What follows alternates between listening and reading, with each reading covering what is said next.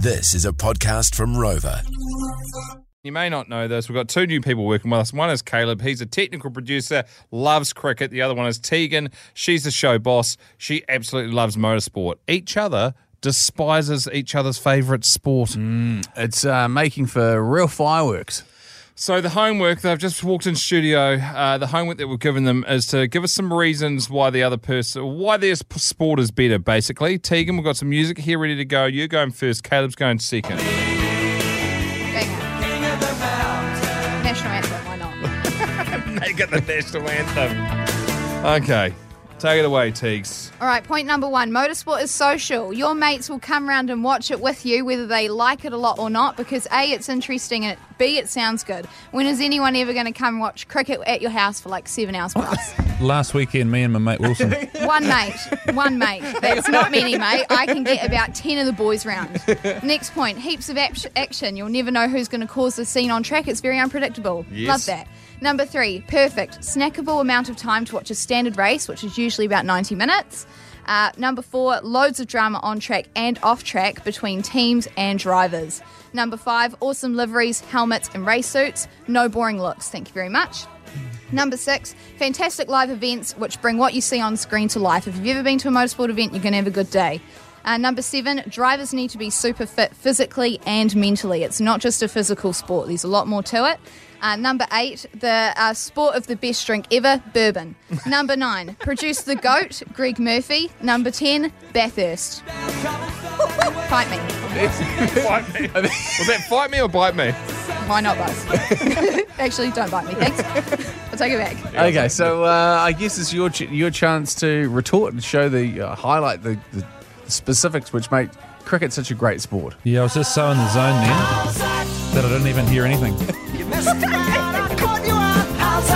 Number 1, it's an individual game played by a team. You learn how to deal with a variety of personalities and how they cope under pressure every week. Number 2, it's a game that requires more mental stamina and discipline than most other games. Try staying focused and standing 8 hours a day for 5 days. That'd be pretty hard, wouldn't it? Sure, cars go real fast, but imagine having a literal rock hurled at you at 150k. That requires serious skill to play that. Number 4, the biggest cricketer in New Zealand is not only a celebrity here, but around the world. Kane Williamson has 2 million Insta followers. Scott McLaughlin has 130,000. Talk about global reach. Number 5, anyone can go play cricket. Grab a bat, grab a ball. Bob's your uncle. No one can just head down to the local Rebel Sport and grab a race car, can they? Check. Number 6, the cricket ball gets hit in multiple different directions at any given time, and sometimes real far. The race car just goes one direction, round and round and round and round in a circle. Number 7, don't think Scott McLaughlin could earn $2 million for 6 weeks of work in the IPL, could he?